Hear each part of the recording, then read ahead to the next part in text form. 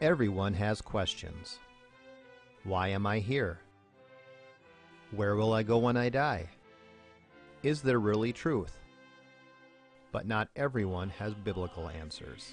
Welcome to the Pastor Study, a ministry of pastorstudy.org. Join us now as we study the Bible to draw closer to our Lord and Savior Jesus Christ. Here is Pastor Tom Brock.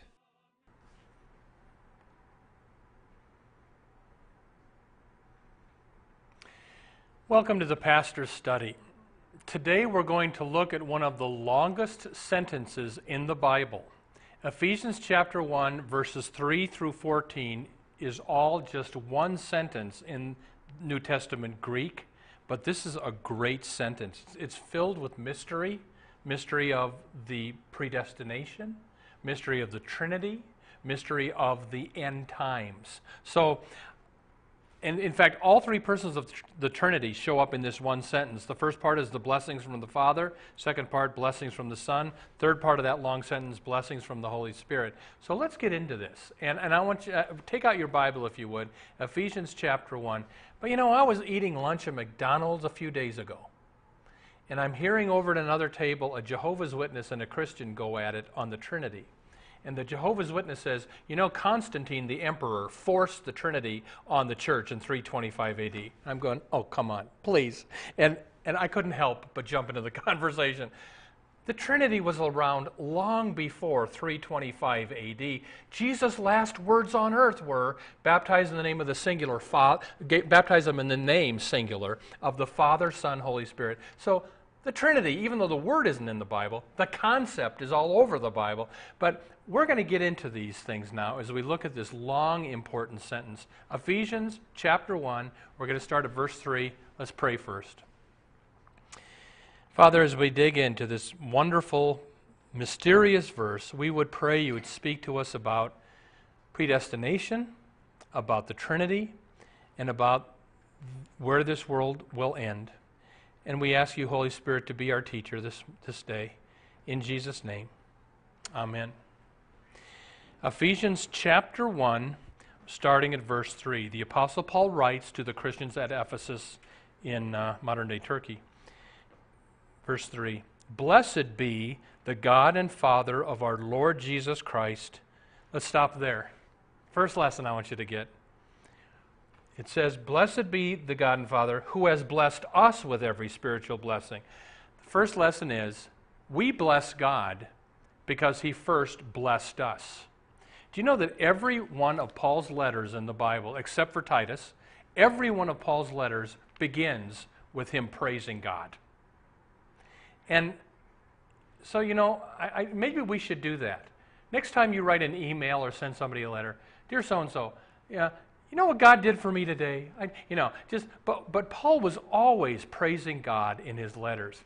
And this convicts me. We need to not whine so much. We need to praise God and whine a lot less. I was convicted about this. I've lived in Minnesota now most of my life. Now, I don't mean to be critical, but I don't like Minnesota. It's cold. It's so politically liberal in the state of Minnesota. But I had an old white-haired pastor say, Tom, when you complain about the weather, you're complaining about the Lord. So the first lesson I want you to get is, let's whine a lot less and praise God a lot more. Let's look at verse 3. Blessed be the God and Father. He blessed us with every spiritual blessing in the heavenly places in Christ. Here's the next lesson. In Christ, we are already in heaven. That's what it says. Now follow this. Adam used to be our head, our representative, the father of the human race. He got us all damned. Jesus now is the new head, the new representative for the human race. And it says we are in Christ. So if this is you and me, and this is Christ, we're in Christ. Where is Jesus right now? He's in heaven. So if you are in Christ, you are already in heaven right now. In Christ. In fact, here's the way Paul puts it in the next chapter, Ephesians 2. God raised us up with Christ and made us sit with Him in the heavenly places. That means we are already in heaven in Christ. One commentator said it this way. Through their union with the exalted Christ, Christians have already been made beneficiaries of every spiritual blessing. Alford, a different scholar, said, "Materially we are still in the body, but in the spirit we are in heaven, only waiting for the redemption of the body to be entirely and literally there in Christ." Years ago, I interviewed an old woman, Christian woman, raised Jewish, but a Christian woman now, and she somehow came to Christ before she went into the Nazi concentration camp. When she was a young woman, she was in the concentration camp, and she told me her best Christmas on earth was in the camp, because she said, that Christmas I had nothing but Jesus. And that's the point here. We are in Christ. In other words, no matter what they do to us down here, we're already up there in Christ. Jesus said, "Do not lay up for yourself treasures in heaven, do not lay up for yourself treasures on earth, but lay up for yourself treasures in heaven. Where your treasure is, there will your heart be." So in other words, if I checked your checkbook, would there be evidence that your heart is in heaven? Verse 4. "Just as God chose us in Christ before the foundation of the world." Here's the next lesson. God chose us. Jesus said in John 15 to his disciples, "Disciples, you did not choose me. I chose you." And when did God choose you? Before you were born? No. Zillions of years before that. Look at this verse, Ephesians 1, verse 4. God chose you before the foundation of the world. That means before God made all the planets, He chose you to be a Christian. If you are watching this program and you believe in Jesus, it's only because before He made the world, He said, I'm going to make that person a Christian. I'm going to choose that person. So here's my point. People don't like this, but here's my point. I don't believe in free will. And most Christians do. But they say, well, Pastor, you mean God converts someone against their will? God converts everyone against their will. Think of the Apostle Paul. Did Paul the Apostle come to Christ on his own free will? No. God had to knock him off his horse, blind him for 3 days, and then Paul became a Christian. I think that's the way we're all saved. None of us would come to God on our own power because we like sin too much. It's only when God overrules our will that we are broken and come to Him. It says in the book of Acts, Acts 16, the Lord opened Lydia's heart to receive what Paul said. It doesn't say Lydia did that. It says the Lord did that. Martin Luther put it this way, explaining the Apostles' Creed. I believe in the Holy Spirit. What does this mean? I cannot by my own reason or strength come to my Lord Jesus Christ or believe in Him, but the Holy Spirit does that. Now, somebody could say, but what about Joshua 24, where it says, choose this day whom you shall serve. As for me and my house, we will serve the Lord. Don't you have to choose Christ? And the answer is yes, you do. You have to choose Christ to be saved. You have to believe in Him. You have to repent. I'm just saying you can't do any of that on your own. That's a gift of the Holy Spirit that God gives to those who He has predestined. Ephesians 2, verse 5 puts it this way. Even when we were dead through our trespasses, God made us alive together with Christ and raised us up with Him. In other words, a corpse can't do anything. We were a corpse. We were dead in our trespasses. The way we got saved is God is the one who brought us to faith and to salvation. And do you know that even your faith is not something you do? Even that's a gift of God, which is why it says in Acts 13, the apostles are preaching and it says, and as many as were appointed to eternal life believed. Spurgeon was a great preacher in the 1800s, and here's the way he put it. A needle will move toward a magnet once a magnet has moved near to it. It is ours to run to Jesus as if all the running were our own. But the secret truth is that the Lord runs toward us, and this is the very heart of salvation. Verse 4 teaches God chooses us, not vice versa. Look at verse 4 again. He chose us in Him, in Christ, before the foundation of the world, that we should be holy and blameless before Him. Here's the next lesson. God chose us in Christ before the foundation of the world, that we should be holy and blameless before Him. Here's the next lesson. God chose us in Him, in Christ, before the foundation of the world, that we should be holy and blameless before Him. Here's the next lesson. Christians are holy. The word holy means set apart, separate from. And there are two ways Christians are holy. First is called imputed holiness. Follow this. Jesus lived 33 years of perfect obedience to God. When you put your faith in Christ, his 33 years of perfect obedience is imputed to your account. So when God sees you, he doesn't see a sinner. He sees 33 years of perfect imputed righteousness of Christ. That's one way we are holy. A second way is called imparted righteousness or imparted holiness. That not only does God impute me as holy because of Christ, he actually starts making me holy. He starts cleaning me up. Now, I still sin till I die in thought, word, and deed, but there's a process where he's cleaning me up. Imparted holiness. Let's look at verse 5.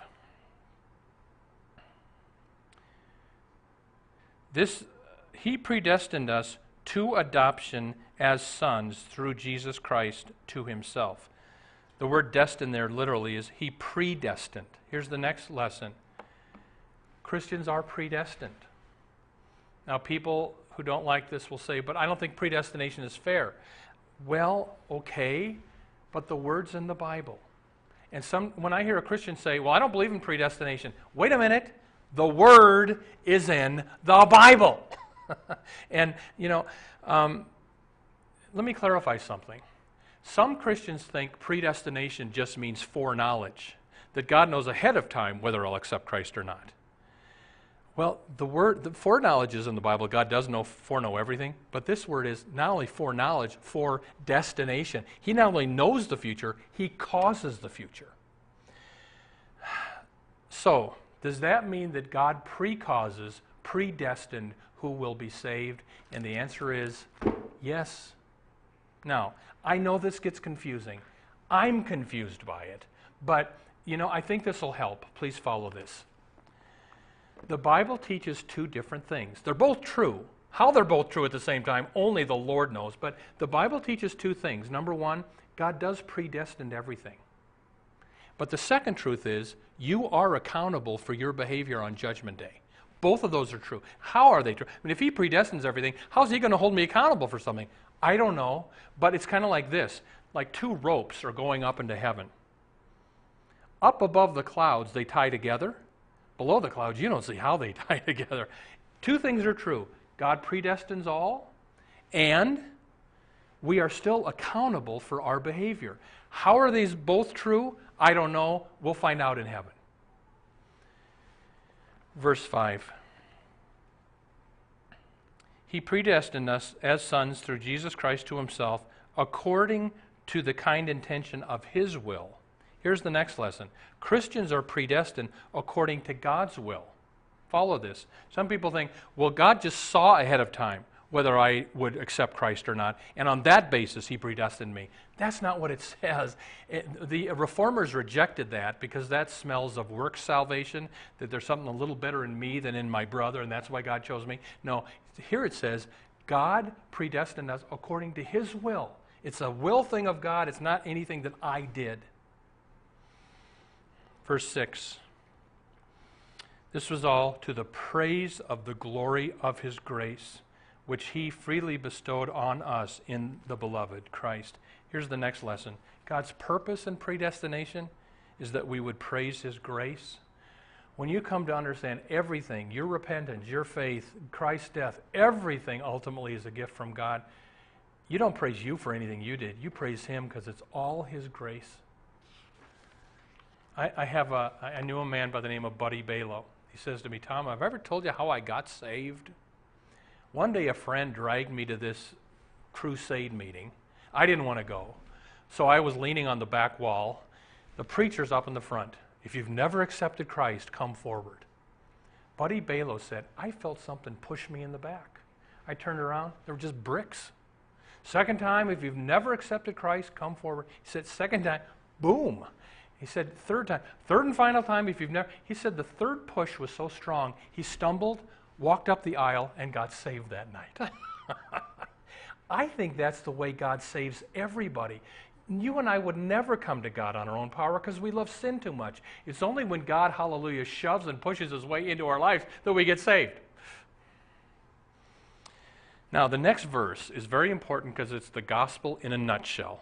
Here we go, verse 7. In Christ we have redemption through his blood, the forgiveness of our trespasses, according to the riches of his grace. Let me quickly define each of those important words. Here's the gospel. First word is redemption. To be redeemed means to pay a price to set something free. We were slaves. Jesus came in, paid our redemption price to set us free from the devil.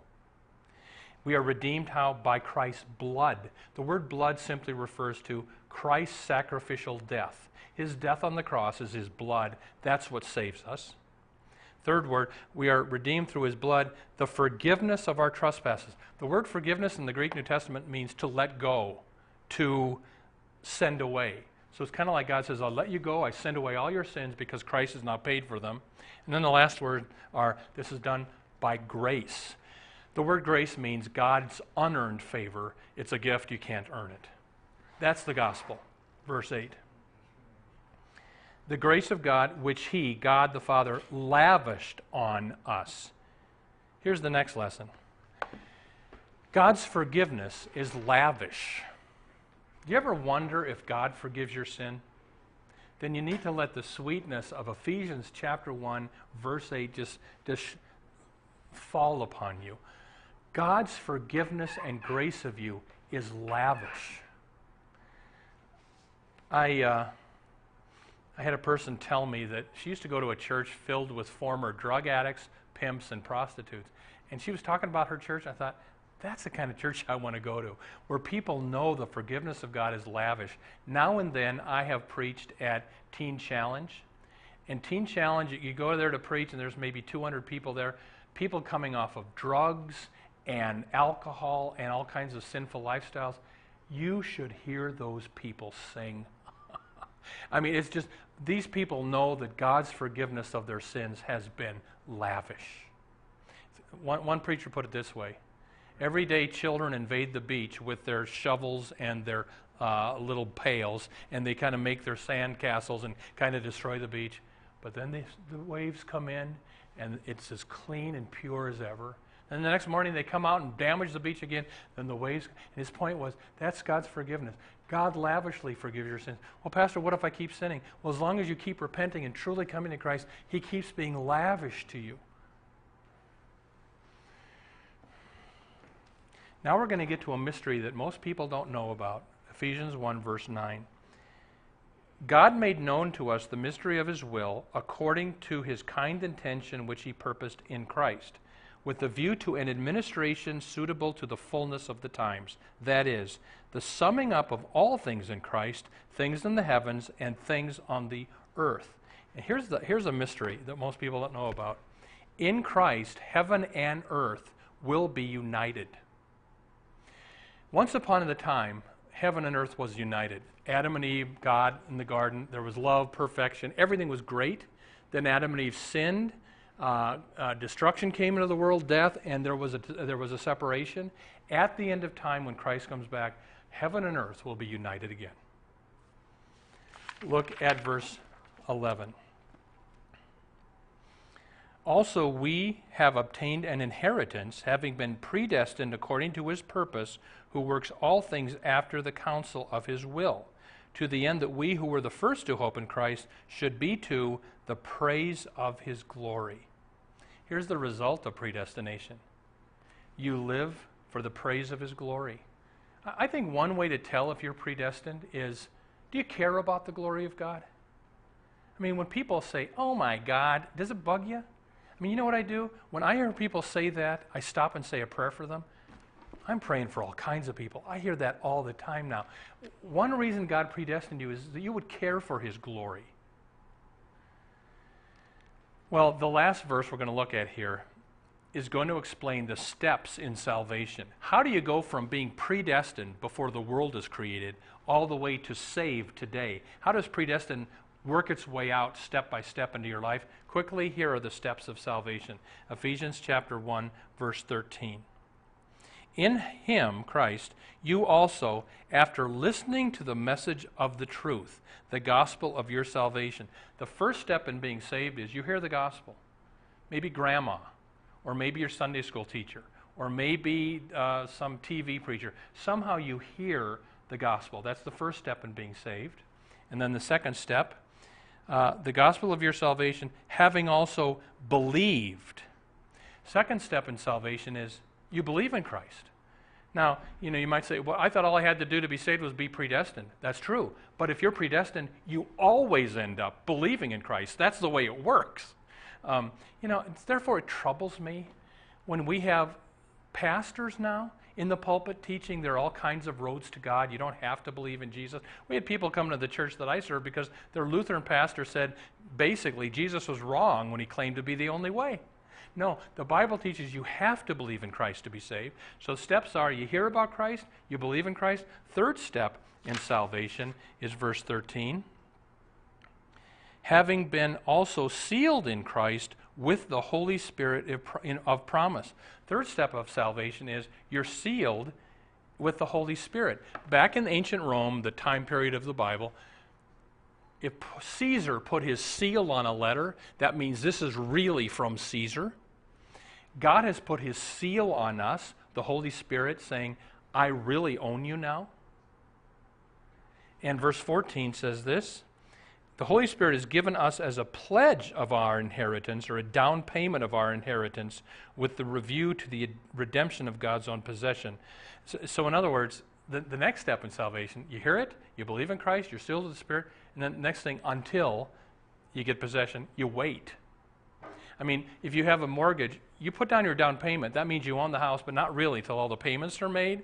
The Holy Spirit is in us. He's the seal. We're really saved, but you got to wait until the second coming or till your death, till it actually 100% takes place. Last step of salvation, verse 14. To the praise of his glory. So you hear the gospel, you believe the gospel, you're sealed with the Spirit, you wait, and then you praise him for his glory. In heaven, you will eternally praise his glory. When you're in heaven, you're going to say, thank you, God, that you did all my salvation. It's all from you. I praise you for that. There we go. That is one of the longest, deepest sentences in the Bible. Amen. Welcome to the portion of the Pastor's Study where we now ask Pastor Brock to share with us his knowledge of Scripture and his insight to answer questions we have regarding the Bible, our Lord, and our everyday walk with him. Pastor Brock, do most Christian churches teach free will? And I guess a second part to that question would be, is free will in the Bible? You've got choose this day whom you shall serve. And you've got will, you've got human will, people doing all kinds of evil things. So we're not denying that there's a will in the man or the woman. What I am denying is that you on your own power can come to Christ and believe in him. Jesus said in the Gospel of John, apart from me, disciples, you can do nothing. And Paul says, for by grace you have been saved through faith. That is not your own doing, it's a gift of God. So you got to define your terms. I mean, the way Luther put it is that we have free will in lesser things, like you can choose chocolate over vanilla ice cream. But when it comes to choosing God and coming to Christ, that's only when the Holy Spirit opens your eyes and brings you to the Lord. Well, what is the difference between God's foreknowledge and his foredestination? Yeah, the Bible teaches both. God has foreknowledge. He knows everything that there is. But some people think that's what predestination is. It isn't. Foreknowledge is he knows everything. Predestined means he destines things. He causes people. So Jackie, why are you a Christian? Why am I a Christian? Is it because you're smarter than your neighbor next door? Or I'm holier than my neighbor next door? The reason I'm saved is before the foundation of the world, it says, Ephesians 1, he predestined us. That's pretty amazing to think about that God did that for us. Yeah. You said that God chooses people, but why doesn't God choose everybody? All right, and this is the hard question. Why doesn't he choose to save everybody and force everybody to be saved? And the free will people would say because he does choose everybody, but they reject him. Well, okay, there's truth that people reject Christ. That's all over the world.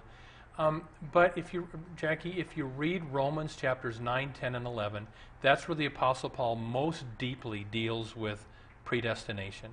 And Paul says, God hardens whom he wills, and he has mercy whom he wills. You will say to me, why does God find fault, for who can resist his will? Paul's answer is, don't talk back to God. So I don't know the answer to some of this stuff. I just don't know. Does God forgive my sins if I keep sinning over and over? I think if there's true repentance and faith, yes. I think, for instance, Jackie, I just had this discussion. If a young woman sleeps with her boyfriend and she's sorry and she repents, there's forgiveness. If she's living with the boyfriend, that's a whole different issue. And 1 Corinthians 6 says fornicators don't go to heaven. So it's a matter of, are you fighting your sin even though you're stumbling? Are you claiming forgiveness, getting back up? Or are you living in impenitent sin? That's where the person's soul is in trouble. All right, Pastor Tom, you said that one day heaven and earth will be reunited. Is nature part of the fall of mankind? You know, if you read Romans chapter 8, when Adam and Eve fell, nature fell with them. When you look at nature, Jackie, with lions ripping apart zebras, nature's brutal. And if you read Romans 8, the whole creation fell when Adam and Eve fell. So just read that on your own. But this is what Jesus will undo and restore when he returns. Does a person have to hear the gospel to be saved? Well, what I just took people through, Ephesians 1, the steps of salvation, the first step is you hear the gospel. And so can people who have never heard about Christ in deep, dark, wherever, be saved? I think the only safe way is to get him Christ.